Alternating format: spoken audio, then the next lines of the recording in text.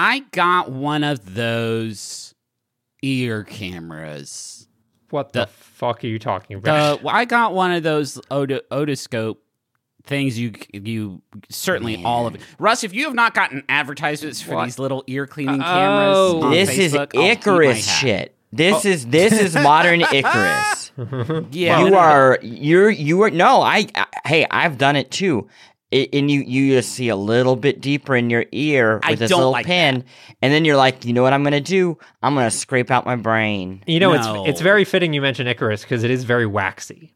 Yeah, sure. I could build wings out of it. Hey, Griff, I know that you probably got a bit all planned, but I'm here to tell you, as your brother, I've known you quite a while. Yeah. You should not be mucking around in there. There's some real. That's where the real stuff is. Is that skeletons to worry about in there? That's honestly a hole you should not have access to. You can make one wrong move and just be done ski. Okay, you should not be in there. You, not like all of it. I mean, you should not be in there. Now, hold on just a fucking second. If you're suggesting that I possess less hand-eye coordination than the average bear, you're out of your fucking mind. I think that if push came to shove and I did need to do emergency surgery in the studio, then I could probably figure my way. I'm perfectly capable of this bit has gone off the rails. I was going to complain about how I bought it thinking it was going to change my life, but then I shoved it back in there. There's really not much going on. Oh, it's empty, I thought for sure. I thought this is going to be a whole new me, a whole new day, and I put it in there, and it's pretty clean, actually. That's worth the price of admission right there, is the feeling that you've been staying very hygienic. Yeah, but then now all of a sudden, my 3 friends, one of which is my brother, have come at me like, you're going to mummify yourself, idiot. And I don't really think I appreciate that. I don't really think I like that. Wait, why did you get it in the first place? You're telling me that you put on these wax wings out of no need other than curiosity? Deep curiosity. Yeah. I had a stuffy. Do you feel like you could have been hearing better? Just like, I know I hear okay, but I feel like I could hear better. I have a stuffy right ear, but I think it's on inside. And I will agree with you. Yeah, don't go inside. Don't go inside. There's a barrier there that you think, I bet I could get through that, but that's bad. There's that like a hurts GeoCities like under construction sign that you really can't pass, otherwise shit goes real. It's funny that they keep selling Q-tips, isn't it? Like that, if you look at the Q-tip box, nowhere on there does it say like clean your ear out. Yeah, no. In fact, I think it says the opposite. We all know. They're like, this is perfect for polishing your CD spindles. Like, fuck off. You know what I'm doing with these. Yeah, you know how many you sold me. Yeah, how big this box is.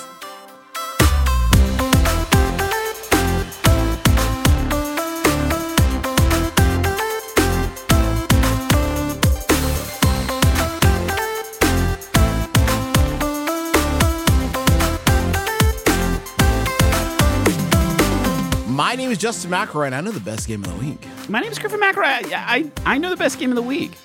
My name is Christopher Thomas Plant, and I know the best game of the week. My name is Russ Rush, and I know the best game of the week. Welcome to Besties, where we talk about the latest and greatest in home interactive entertainment. It is a video game club, and just by listening, my friend, you have joined our illustrious ranks. This week, we're talking about a new electronic bonbon. A new bonbon for your electronic delights. It's Viewfinder. But first, before all that, did you know we have an exclusive newsletter at besties.fan? Here's the thing, everybody. You should subscribe to this newsletter ASAP. It is besties.fan. And once you go there, you're going to get so much great stuff from all of us. What are you going to get? The thing that you have all been asking for, links to the games, movies, TV, books, everything we discuss on this show. You just gotta open that email and boom, we're gonna be using the power of the web 2.0 to take you where you want to go. If we talk about videos and images and you're like, man, I bet that was funny. Too bad I can't see this. This is an audio medium. Hey, guess what? You're going to find it in the newsletter. You're going to get first looks at merch. You're going to get info about upcoming episodes. We just dropped free game codes in the most recent newsletter. Hoops had mentioned Shoulders of Giants last week, and the devs reached out and they were like, hey, we want to get this game in front of your listeners. How do we do that? Answer, newsletter. It is wonderful. And somebody just added fucking transformative snack mix recipes. Seriously, fuck. Well, Let's that's see. Yeah, I got some good ones for y'all. Get in there. Oh man. So you're gonna get some snacks. Oh man, are we gonna put the popcorn recipe in the newsletter? No, that's not for them. Okay. I don't want to. I don't want to overpromise. for them. Yeah. So if you want to hear more from all four of us, without having to wade the treacherous waters of social media, let me tell you, this is the best way to do it. And then you'll hear more about the game we're talking about. But this week. remind people where they can find the Oh yeah. Well, one more time. Besties.fan. Literally, that's all you have to type in. That's just it. That's it. besties.fan. I just did it, and I got there. It's very easy. Yeah, it's easy. I should sign up. And that was a commercial, and here's another one. But after that, I swear to God. Wait, we want to talk about what Viewfinder is before we jump to yeah. a break. Okay. It's a puzzle game with images and cameras and forced perspective and all sorts of cool stuff. New We're going to Portal. talk about it a lot more. It's like new Portal. Nude portal. Nude Portal. Yeah, you can finally see everything with these holes. Use the holes to see the holes. These robots want to fuck.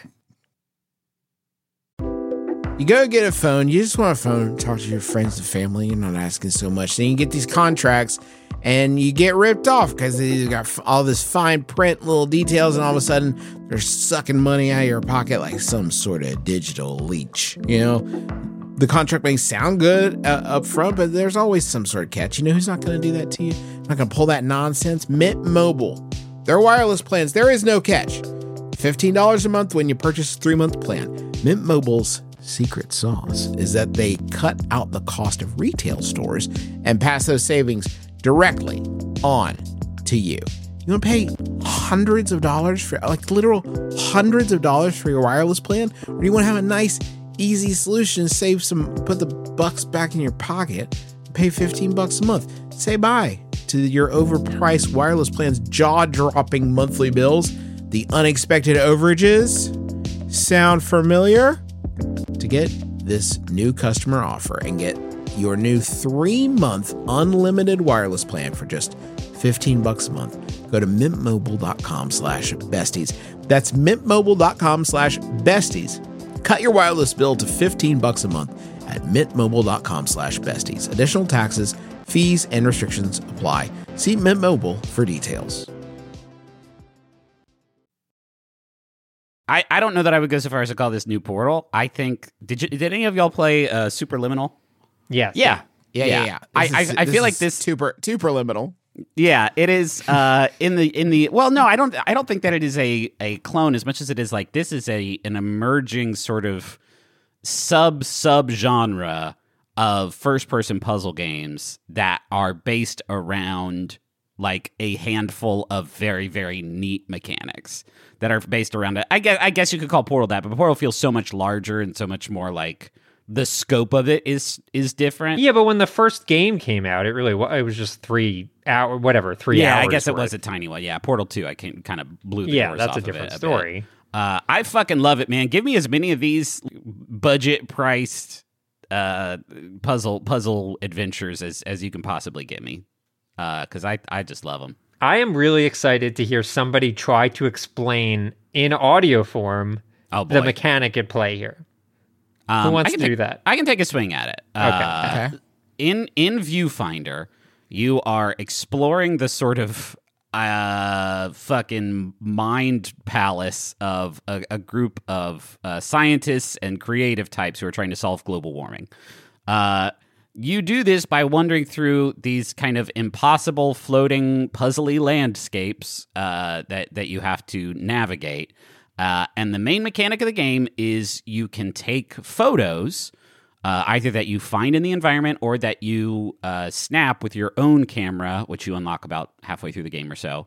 And then you can place those photos in the world. And when you do, they switch from being flat, 2-dimensional photographs to actually realized 3-dimensional objects from the perspective of where you place the photo. So imagine a platform with a battery on it. You need that battery to solve the puzzle.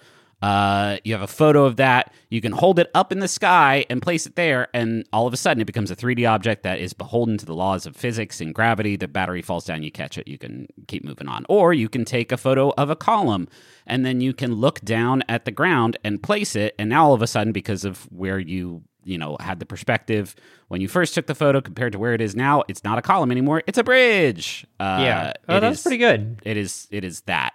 Only it's so fucking wild, the links to which they explore that idea, and the links to which, like, there's sometimes you'll find a cartoon, sometimes you'll find like a screenshot of a desktop background that you place in the world, and now all of a sudden it's an interactive object. And those things that you find, like if it's like an impressionist painting that you find and you place in the world, when you walk into it, the art within that, like, now realized area is still that impressionist look to it. So it matches whatever you've placed down, which is insanely cool. It's very cool. So smart about the design here is they're doing like the very classic Nintendo thing of introduce a thing, add a spin on it, do a little bit more. So as complex as these puzzles sound, really the answers are quite simple. Like, you could use a picture to create a bridge and close a gap. And there are going to be different ways that you're going to do that. Whether that is like literally going straight ahead, or like, are you going to have to create a ceiling so you don't fall off of an area? Right. It's like using photos as space. Then there's like using photos to create additional objects. And that could be something as simple as like the battery, but it could be basically using a photo to recreate an entire end of the level because the level is too far away from you. Then there's like using photos to close distance, but there's kind of like a few categories of of types of puzzles. And I think it's very, very, very smart in that you never feel overwhelmed because it's kind of teaching you these categories. While they might seem very abstract, they're actually not too abstract. Yeah. And it is, you know what it reminds me of? It kind of like the way Witness handled like every single puzzle is a different mechanic. And this is just all the different ways we can think of to use this mechanic, but it's not reusing.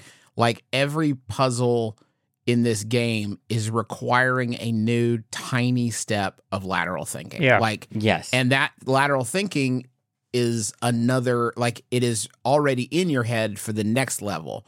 So you may have to combine that prior knowledge, but there's always a little twist on it with everyone, which makes everyone seem like satisfying and never redundant. And the one thing I will say is like it's interesting when you're in a groove with it. It feels really easy. Like sometimes the balance for me was a little off, just because like when I was dialed in to a mechanic, it almost was like showing it makes you feel smart. Yeah, like it makes you feel like, wow, I'm really getting this. Well, there's also a virtual cat that's like, oh, you're smart. Which he is laying it on a little thing, but I will say. There is a puzzle in this game that is the one that I messaged the Slack room that we are all in about asking if anybody else had done it because I was so stuck. And that when I finally did figure it out on my own, because we were playing this before it was out, usually I probably would have just gone online and be like, what the fuck do I do with this watermelon? When I figured it out, I felt like the smartest human being who had ever lived on Earth ever before. And that feeling is like the best shit that puzzle games like this can do to you, and this game does it in big measures. You're also playing in the narrative is pretty ephemeral early on. It starts to like dial in the further you go, but the important part of this is that you are in a built world. It is a simulation, a built world, and they really do a great job with like you can feel. I talk about the hand of the creator a lot, where you could feel the person who created it. This is definitely that, because all these worlds were like made specifically for this purpose. So you can feel there's almost like jokes, like jokes in the level construction. Like when you'll see they mess with like optical illusions, things like that as the game goes on. And they are like definitely trolling you with the way that they roll them out. But it's fun because you can like feel the intent, like it was built for this exact purpose. Yeah, I guess even though I also found like all of the, I think, aesthetic and puzzle stuff to be really engaging, I think the only area that I like struggled to latch onto was just like the narrative of it. The way that's conveyed is through either audio messages or someone kind of talking in your ear, or as I mentioned, the virtual cat. A lot of post-it notes. I'm not going to compare everything to Portal, but there's a reason why Portal became the phenomenon that it did. And it's because it sort of sustains itself both on pretty incredible puzzle design and also pretty incredible writing. And here I just, I'm not being pulled ahead by the writing. It's entirely on the puzzle design, which is, again, very good. But it's just something worth keeping in mind if you're looking for like a really engaging narrative. I wasn't really finding it here. I feel like, and I was like, this is almost a subgenre, narratively speaking, of like scientists after disaster or calamity or the end of a project or something. Like, I feel like so many games rely on this exact sort of structure of like scientists working together and leaving the notes for each other. And like, I mean, Prey is a really good example. Like, Prey is very similar. There's a lot of games that are doing the same kind of gag, and I just didn't find any of it particularly engaging. I think in part because what you are ostensibly there to do doesn't seem to have a lot to do with the puzzles or the actual levels. It seems very disconnected, and the it's all very like, you know what it is? Most of the story is diegetic. It's in like Post-it notes, or it's in phonographs that have been audio logs that have been left around. And none of it can be particularly like concrete or sequential because it's experiential, right? They don't know which ones you're going to see and which ones you won't see. So the thread is by nature kind of like gauzy, because it's you're not really following a story from the beginning because they have no idea what parts of it you're going to ingest and which parts you won't. Yeah. Yeah.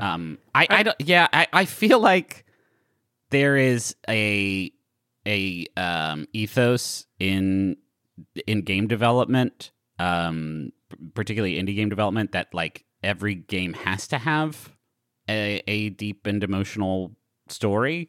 Mm-hmm. And like, one of my favorite puzzle like games in this genre is Antichamber. Yeah, I was thinking of Antichamber. Alexander Bruce. It's a really fucked up sort of non-Euclidean game that is really genuinely extremely difficult navigating through all these like environments filled with impossible objects with literally not a line of dialogue or story to it whatsoever, and it works because now all of a sudden you are just this sort of drone operating in this weird and fucked up space trying to solve these million impossible puzzles, and like that's the experience, which is like, you know, I would never try to dictate like you better not do a story of your game, just focus on what works. But there is a I don't know, I feel like this game has it is incredibly fun to play, and every time that I was in the hub world, I was just sort of ignoring the dialogue, rushing towards the next sort of level that I could find so that I could just get back into doing puzzles, because that's really fucking great. Yeah, I mean, you mentioned Antichamber. I feel like that there's like a bunch of those games in that period, because there was also Perspective, there was Fez, Echochrome, which I think kind of is playing with some of the same things. Even Monument Valley felt like there was like this kind of weird moment, and now maybe we're Quantum Conundrum. You remember that game? Well, that was. I mean, that's Portal. That's very deeply Portal. That feels like a big a big to do for listeners. That game was made in part by some of the Portal team. True. I agree with all of this. I like this game quite a bit, and I was a bit worried because I don't know if this is really a spoiler or not, but kind of fair warning. Fresh had given me a heads up of like, hey, you don't get the camera in this game for like quite a while, maybe like 45 minutes, an hour, and it's a short game, and I was worried that I was like, it's going to be a lot of kind of talky stuff that I'm not super interested in, and kind of filler to get me to the puzzles I want to do. And that wasn't the case at all. Like, even without the camera, the puzzles in this game are extremely clever. And I'm glad that they did withhold the camera as long as possible, because I felt like I don't think I would have been very good with it if I hadn't kind of learn the ropes through all the earlier puzzles. It would also be overwhelming. I think you really need to understand all the other parts before you get the camera, which almost starts to make it feel like a cheat code. Yeah, and credit to them that doesn't feel like a tutorial. Those also just feel like great puzzles. Yeah, I think the only thing that turned me off on the early game before you get the camera is that it was much more reliant on, oh, you better find the thing that we're asking you to find. Yeah. Whereas when you get the camera, you feel like you have a bit more agency in terms of what you can do. Realistically, you kind of don't, because there are still pretty set solves, at least from what I could figure out for a lot of the puzzles. But at least it feels a little more like you're directing it, rather than like, oh, you need to find this photo and then this photo in this order. Otherwise, you're just not going to solve it. Did any of you break any puzzles? Like where you felt like, oh, I solved this and I'm pretty positive in the wrong way. Oh, I don't think so. No. Yeah, I had that felt. I mean, there are definitely some puzzles where it's like, all right, using your camera and the environment, you need to duplicate this battery and make 4 batteries. And I was like, how about fucking 128 batteries?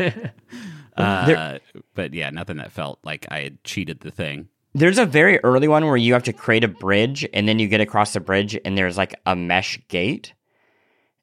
I don't know if any of you remember this, but like I basically just broke the side of the gate and then like hopped around the geometry to get past that part of the game. Yeah, I've definitely done that a few times. I kind of think that's part of it. Yeah, yeah, and then there was one where there was like an entire level out in front of me, but I just took a picture of a certain thing and bent it in a way and was able to just skip the entire level. See, that was great. once I got the camera, which I thought was great. I loved that. That's like fun breaking it. Interesting note for you all. I showed this game to Charlie, my 8-year-old, just because it's such a wild like first impression. There's a demo, by the way. You should go check it out. I mean, but I showed it to her, and she actually like got it pretty quickly, and she started playing it independently from the beginning. Wow, and was making her way fine through the levels. I think it's a great comment. I think it's really a credit to the developers, because I think that everything in this game is endemic to the game itself. It's like not asking you to bring a bunch of like preconceived notions about what you can do in video games. Like it's very accessible in that way, which I think Portal actually was a strength of Portal as well. I feel like that was a really good game for people that don't play a lot of games. Yeah. If they could get the first person movement under control. The rest of it's like it's very specific to itself and doesn't require a lot of like insight and intentionally sparse. Like these games are very smart in terms of them showing you very little, so you know what pieces you have to work with. Whereas I think people that don't play a lot of games frequently like don't have that language to know, oh, this is an important thing and this is not an important thing, so they get stuck a lot. But Portal and this game are very directed. Yeah, man. I think that covers it. Yeah, crushed it. Let's how about we take a break and then we'll come back and talk about more video games. Well, me and Plant and Russ will talk about more video games. I wasn't going to make a big deal out of it. Justin's going to get stuck in the break. Justin has to go back to his home planet. Justin's diving into the break. What an incredible... Hey, listen, guys. To live will be a very big adventure. This episode of The Besties is sponsored by Aura Frames. All right, so you know there are a number of people in your life that are not necessarily the most technologically savvy. I'm sure immediately names jump to your mind. Those are the sorts of people that you would say, oh, maybe they would want a digital picture room in their house, but they wouldn't necessarily be able to like set it up and get it working and add new pictures and stuff like that. That is where Aura Frames comes in. It's a digital picture frame that allows you to basically upload any photos that you have directly to the frame. You don't need them to do any work. In fact, you could even set it all up before they even open the box. You have the account set up, you just have to connect it to their Wi-Fi, And once that's done, everything happens over the internet. So you can add new photos, you can do whatever you want, and it all works completely smoothly. I set it up for my grandmother, who's 95 years old. I set it up for my mom, who's 70 years old. And they both love their Aura frames, and they love seeing the pictures and new photos of the family all being added without them having to do anything. So I'd highly recommend it. I'm really, really happy with it. And right now, you can save on the perfect gift that keeps on giving by visiting auraframes.com. For a limited time, listeners can get $20 off their best-selling frame with code BESTIES. That's AURA frames.com, promo code BESTIES. Terms and conditions apply. Y'all, you already know how much I love our sponsor of the week, Rocket Money. They make it so easy to get your personal finances on track, and especially stop worrying about all these subscriptions that you have that you don't necessarily need. Keep the ones you want, get rid of the rest. Here's how it works. Rocket Money is a personal finance app that finds and cancels your unwanted subscriptions, monitors your spending, and helps lower your bills. They'll even try to get you a refund for the last couple months of wasted money and negotiate to lower your bills for you by up to 20%. All you have to do is take a picture of your bill, and Rocket Money takes care of the rest. That might sound too good to be true.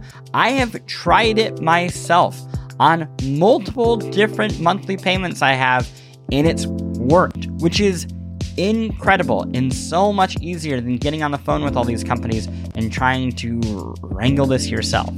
Rocket Money has over 5 million users and has helped save its members an average of $720 a year, with over $500 million in canceled subscriptions. So, cancel your unwanted subscriptions by going to rocketmoney.com/besties. That's rocketmoney.com/besties. rocketmoney.com/besties. Okay, so we're back. And for the break, given that this game, Viewfinder, is so photography-centric, we thought it'd be a good idea to talk about photography in games, which actually just recently came up in Tears of the Kingdom. Yes. And how Chris Plant hated taking pictures in Tears of the Kingdom because it made him feel like he had to do all of them. Yeah, well, it also just didn't feel artistic. It felt like it was buddy. Work. That's on you. Oh man, talk about love to be told that there's a wrong and a right way to play a video game. No, I'm just saying backwards. you could be No, I'm not talking about you. Photos. I just take better photos is what I'm saying. And then your compendium will look fantastic in Tears of the Kingdom. Anyway, photography in games, I generally love it. I think it's great. I think games that like work with a camera, Pokemon Snap, and we mentioned Tears of the Kingdom, Breath of the Wild, games that have that mechanic built into the game, I usually dig. But I also love the fact that like photo modes have become kind of the norm. Yeah. I don't usually, if a game offers photo mode as like an ancillary bonus thing to like take fun screenshots to share on social media, I usually do not engage with that. Yeah, but what if you could make it like Joel is pooping? Make it like Joel is pooping? Yeah, like a photo of like Joel like taking a big deuce in a toilet. Joel from Last of Us taking a I was going to say, dump. man, you can't just say Joel is pooping. There's lots of Joels. Our agent's named Joel. The chances are somebody listening to this podcast is named Joel and is also pooping. That's wild. That's actually probably statistically correct. I like it when it is like a mechanic. I like when photography is actually like a meaningful game mechanic that is implemented well. That is when I get pretty into it. What do you have a favorite? Man, I have some very fond memories of a game that I think probably hasn't aged very well, which is Dead Rising. Dead Rising had like a photo mode, not a photo mode, but like a photography. You are a photojournalist. Yeah. And by taking pictures of different like zombies or survivors or events, you get points that you then spend on upgrades, like that you kind of have to do. You kind of have to do so that you can get strong enough to not die from all the zombies that there are. And I remember being very, very, very deeply into that. Obviously, like Pokemon Snap is, I think, the most obvious kind of thing. Did you guys play Umurangi Generation? Umurangi Generation? Yeah. I did not. I didn't play it. Did you play it? Yeah, I mean, I would say man, Griffin, you should really play this game, actually. To the point that, like, I'd say you please play this game, and then let's talk about this game as, like, either a B segment or a backup. Also, isn't there a sequel? I don't know. This is cool. Yeah, but I think it is on Game Pass. It's been downloaded on my Xbox for the last, like, year, and I haven't gotten a chance to play it, even though I love those sorts of games. I occasionally I'll do the like very posed like photo mode thing, but you're right, Griffin. I find it a little less engaging than like a mechanic or even just like capping like gameplay footage normally, mostly because I like showing people like, oh, this is actually in the game and not like a cutscene photo. But I'm also always like really impressed by like the number of features in photo modes, filters and various other things that I won't use. And also B, like the fact that like creative people can do pretty dope shit with those settings. Like I've been pretty impressed. And it's smart that developers put it in there because it's free marketing. Like people share screenshots of your game that might not otherwise share. Did any of you play Africa on PlayStation 3? No, I do remember. It was just like you just take photos of animals, right? It was like, quote, safari simulation. And you just like, took beautiful photos of, at the time, very realistic looking animals. Yeah. How have they aged?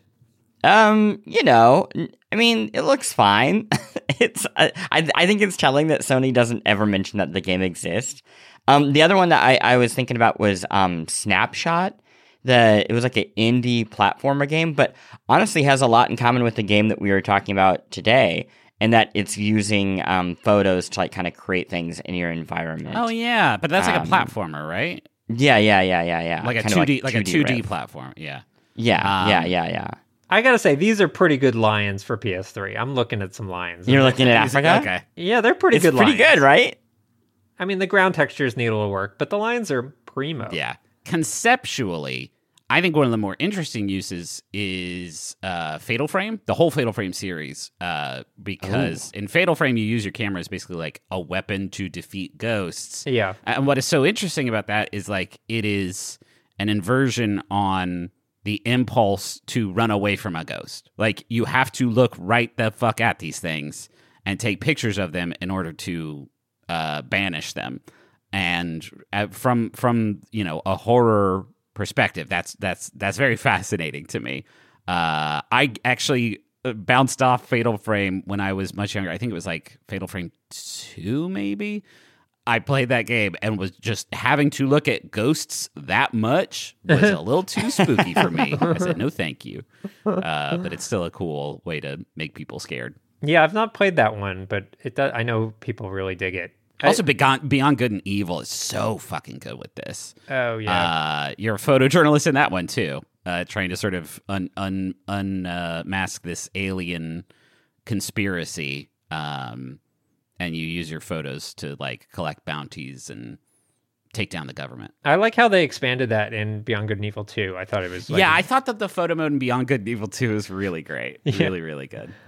Of course, we're talking about the build that only journalists got, that we've been playing for, 5-6 years so far. Yeah, by the way, we on like for Friday. We're raiding the big government spaceship to get some new film and a stun stick. And just so you guys know, like I know y'all thought those were all pre-rendered cutscenes that they were showing when they premiered it like 6 years ago. Oh no! No. That was actually gameplay footage from us. We capped that and we sent it to Eve and he posted it.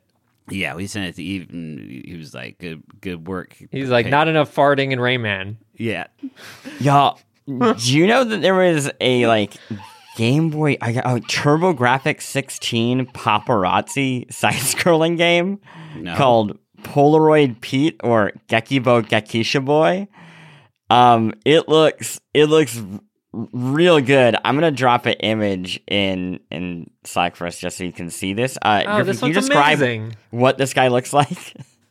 Okay, so he's just got a big round nose and a red shirt, and he's really jazzed about taking photos. But why is he walking like a pervert? He looks he's sneaky. Extremely deeply perverted. He's being a little sneak.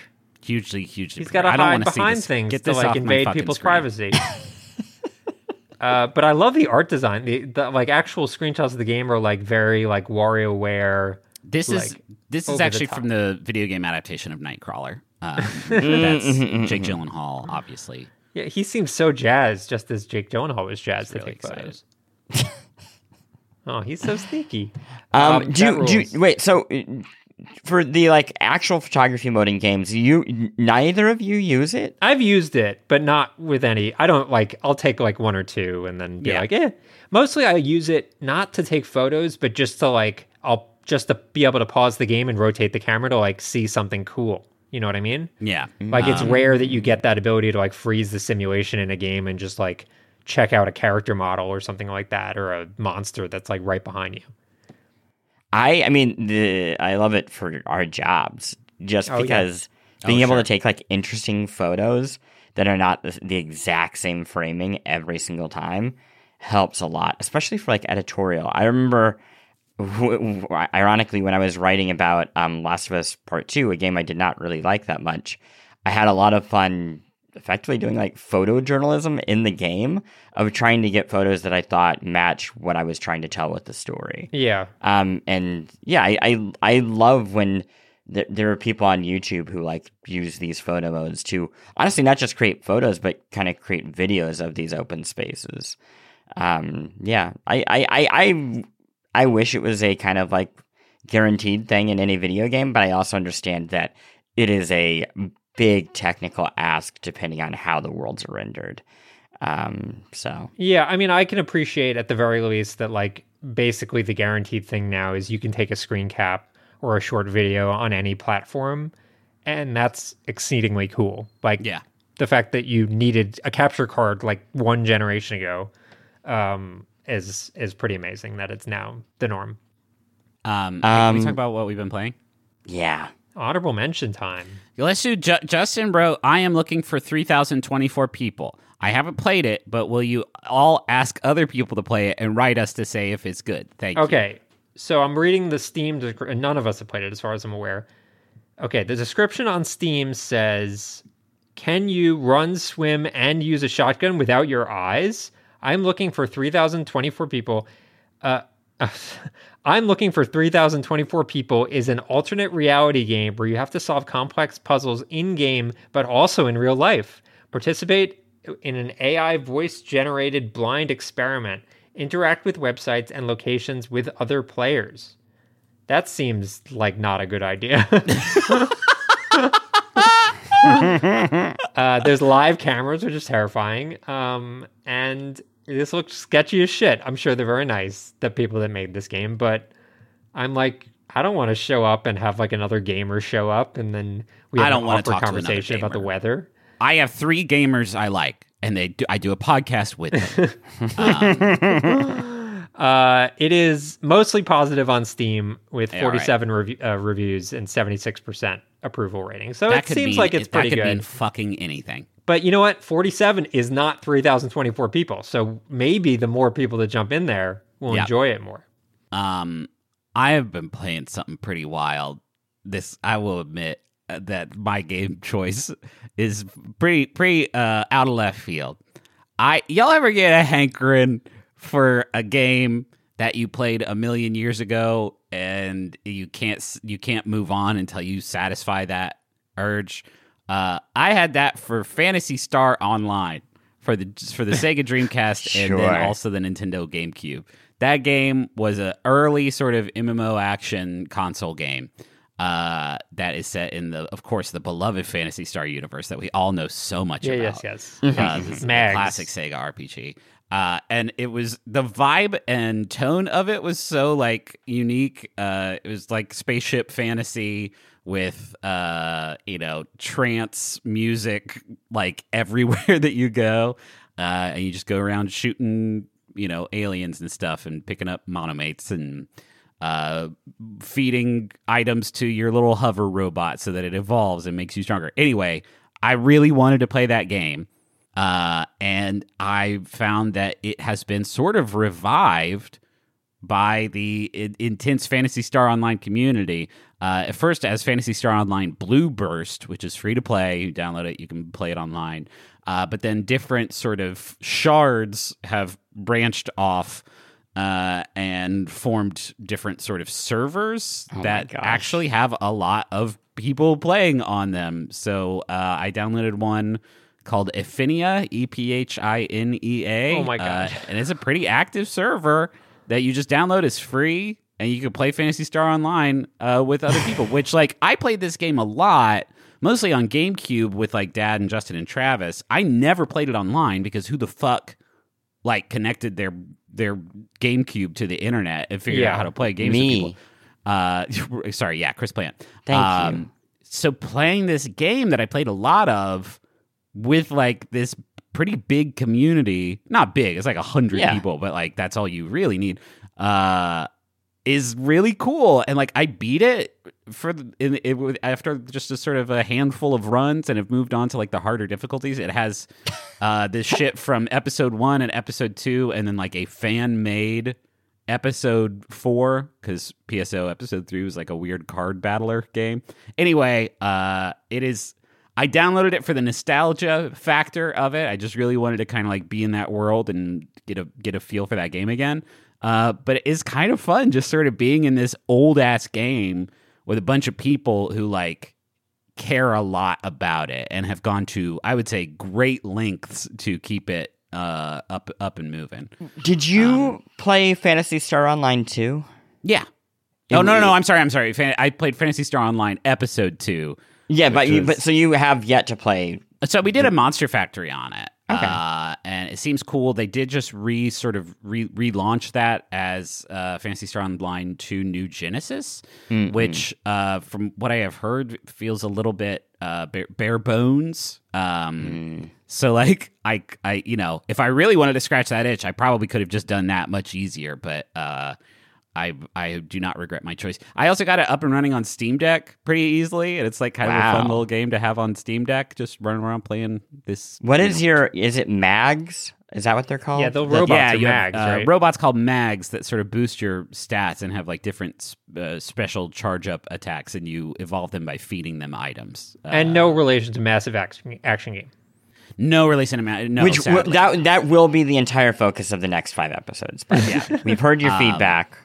Yeah, people are crazy about MAG. We need that crossover. I love this game, and I think that this is one of those rare cases where I have an urge to go revisit some obscure game, and then I find that it is actually, there are lots of other people who have sort of made achieving that like very, very easy and fun, and that is very exciting to me whenever that happens. That's awesome. I loved that game.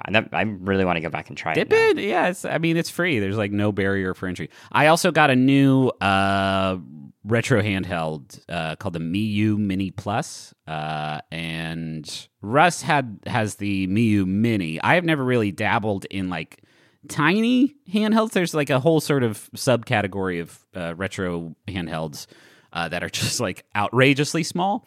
And the Miu Mini is, I think, like 2.7 inches. It can across. fit. It's like really it tiny. can literally fit in a pocket and like not look stupid. Yeah. Whereas I think most very small handhelds are still too big to actually fit in a pocket. Yeah, so the Miu Mini Plus is like a little bit larger. I want to say it's 2.7 inches for the Miu Mini, and the Miu Mini Plus is 3.5, which is still like real fucking small. It fits in my pocket great. Screen looks incredible. The buttons feel so good. Yeah, they've done a very good job. It's great. It's pretty cheap on you can get it on Amazon. You can get it from a lot of different places. I forget. Yeah. So just a note. So the Miu Mini, the original that they put out, became kind of a phenomenon and became like sold out very quickly. And then they put out this Plus, which is again the larger size. You still can't really get the smaller size very easily, but yeah, I think they did a much larger run for the Plus. And also, like, I don't know if you're new to this space or not, but if you are, you should know that it's moves so quickly that if you wait 6 months, all of these companies will release like a new version with better hardware and better screen and blah, blah, blah. So don't feel like you missed out. There's always going to be another iteration on this popular handheld that's coming up. Yeah, it's the cost, the investment is not so outrageous that I've ever felt burned by that. Correct. Yeah, that's the other decision. great thing. You're looking at like $60 to $80 for a lot of these, which is really like, and it's going to last you at least a couple years. Yeah. So yeah, I've been playing Aria of Sorrow on it. Henry picked it up yesterday because it looks neat, and got him playing Kirby Superstar for the SNES, which he's really into. Yeah, it's just neat. I have a lot of these, but I think this is going to be my sort of, the size factor of it alone sort of guarantees it a spot in my all day carry, as it were. Yeah, I think it's also nice to have something that like is plastic and you kind of don't care if it gets scuffed up. Yeah. Whereas a lot of these like higher end metal. Yeah, the Analog Pocket I don't take anywhere because I'm afraid I'll break it. Yeah. I've been playing Nobody Saves the World, which came out a while ago. We certainly have talked a decent amount about it. It's from Drinkbox, makers of Guacamelee and a number of other very, very good games. I liked it when it first came out, but I never got around to beating it. And what got me to go back to it was basically Diablo 4. Because I had been playing a lot of Diablo 4 and I was getting kind of fed up because it was so, like, there's a right and a wrong way to play Diablo once you get past level 50, where, like, builds can just fully suck even if you get, like, a ton of gear that seemingly synergizes but doesn't. And I was getting really frustrated and bummed out. And Nobody Saves the World is just like Diablo, but you're constantly like encouraged to craft a new class based on the situation you're in. And because it's so quick and easy to like make new builds, it just encourages like a ton of creativity and fun. And tonally, it's like very lighthearted and silly and colorful. And it's just been like really great. I'm like really glad I went back to it. It's great on Steam Deck.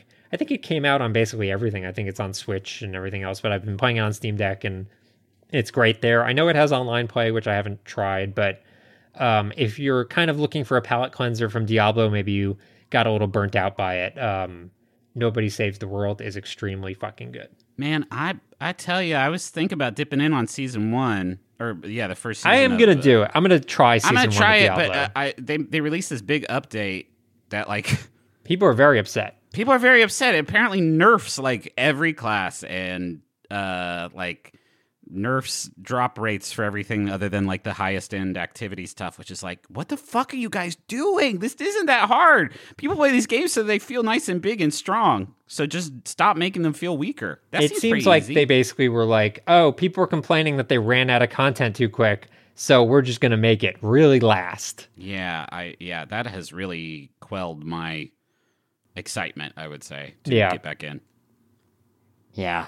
I have been playing a ton of Ridiculous Fishing EX, and we'll talk about it more on Resties, so you'll be able to hear that on Tuesday, because I have so much to say about it, but damn, like, I knew that this game would consume my life, because the original did, and I said, hey, I know that, I've come a long way, baby.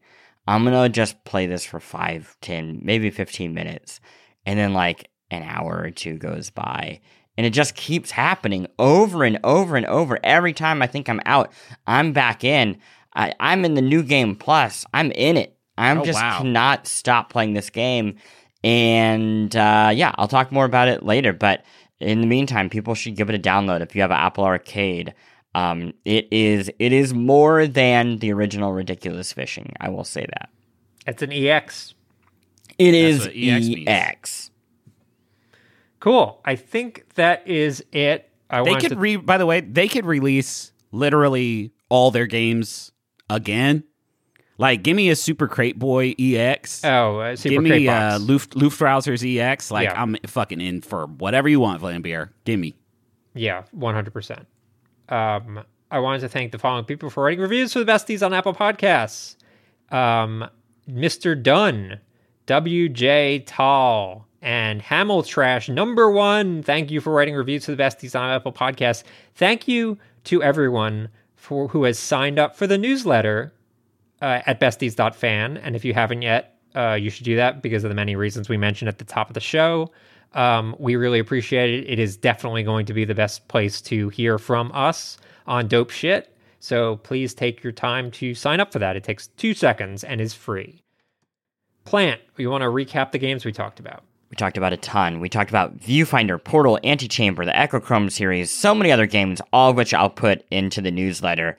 And then in terms of our honorable mentions, I am looking for 3024 People, Nobody Saves the World, Ridiculous Fishing EX, Phantasy Star Online Blue Burst, Miu Mini Plus, which is a little hardware gizmo. And yeah, that's it. Griffin loves hardware gizmos. Next week, we are going to be talking about Pikmin 4, which I'm very excited about. Not everyone on the podcast is as excited as I am about Pikmin 4, but we're also going to be talking about Might and Magic Clash of Heroes Definitive Edition. Hell yeah. That one's going to be me because I don't like pretty Pikmin. jazzed about. Yeah.